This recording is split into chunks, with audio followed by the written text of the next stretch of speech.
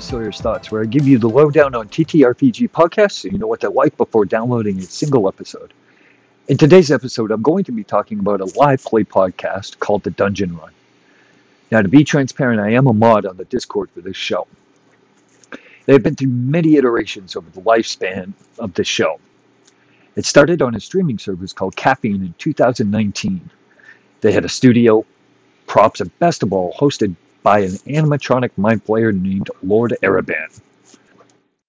When the pandemic hit, they made the transition to a virtual game and used a virtual reality tabletop to show the watchers and the players what was happening. Then the DM Jeff decided that he had to leave the show, and two of the cast decided to be co-dungeon masters, and they brought in new cast members into the fold.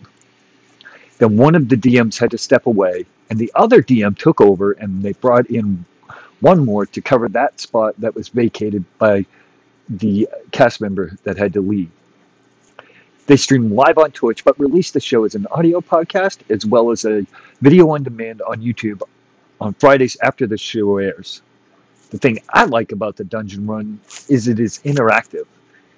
Even if you just listen to the podcast or watch the VOD, you can buy disadvantages and advantages on dice rolls for both the cast and DM, or Sparks of Light, Motes of Shadow, Bursts of Light, and Bursts of Shadow that unlock force cards that are submitted by the fans of the show. These cards affect the world in some way. Now, you can find more about the Dungeon Run on their Twitch page at twitch.tv/thedungeonrun.